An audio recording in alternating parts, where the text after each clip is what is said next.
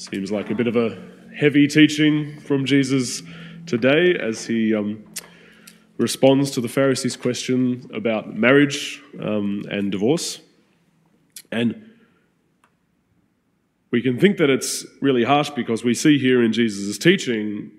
the one side of what is necessarily a two-sided coin, because we see Jesus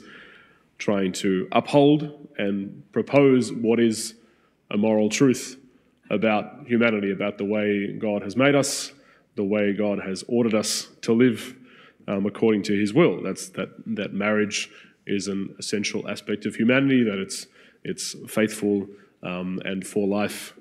and that's kind of the truth of it, of how God made us. And that's what Jesus is defending, sort of upholding, putting forth in this teaching. But the other side of the coin is that our lives, our relationships are often messy and complicated and, painful and don't always go exactly as we might want them or exactly as we think God might want them to go. And when we find the tension between these two realities, the messiness of our life and the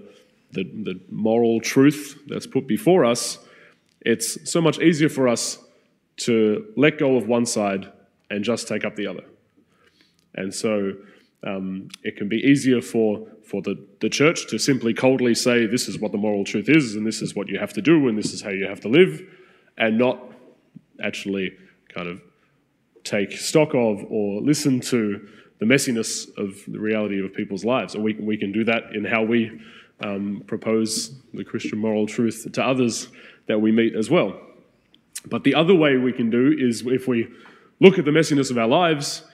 we can let the ideal go. We can let the moral truth go and just go, oh, well, this is so messy and difficult and painful, and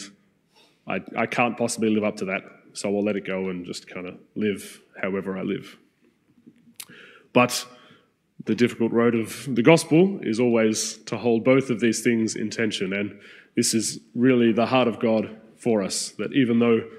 he's made us to live in a particular way, he's made us to live according to certain moral truths like this that Jesus is talking about with marriage,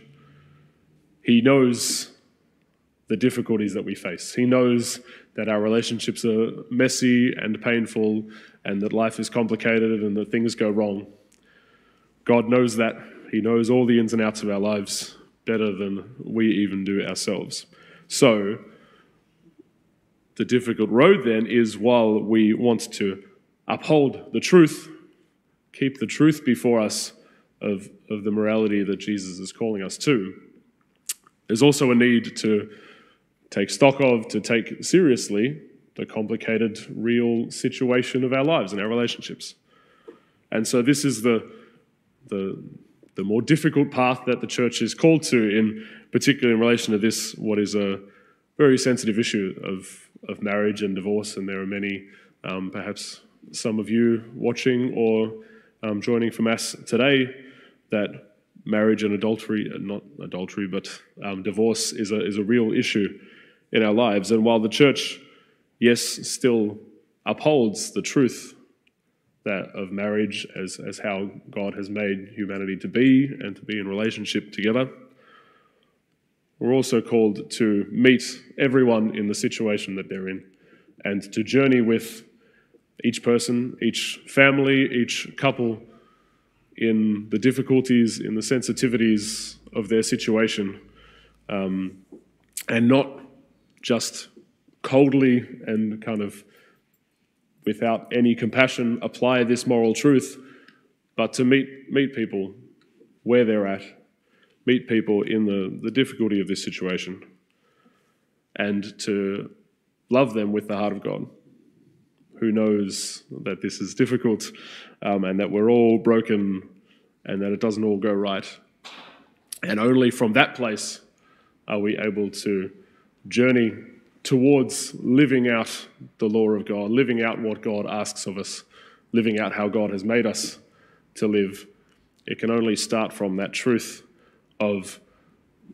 our current situation, and it can only come about if we can enter into the heart of God, that always has mercy and has compassion on us in the truth of our current situation.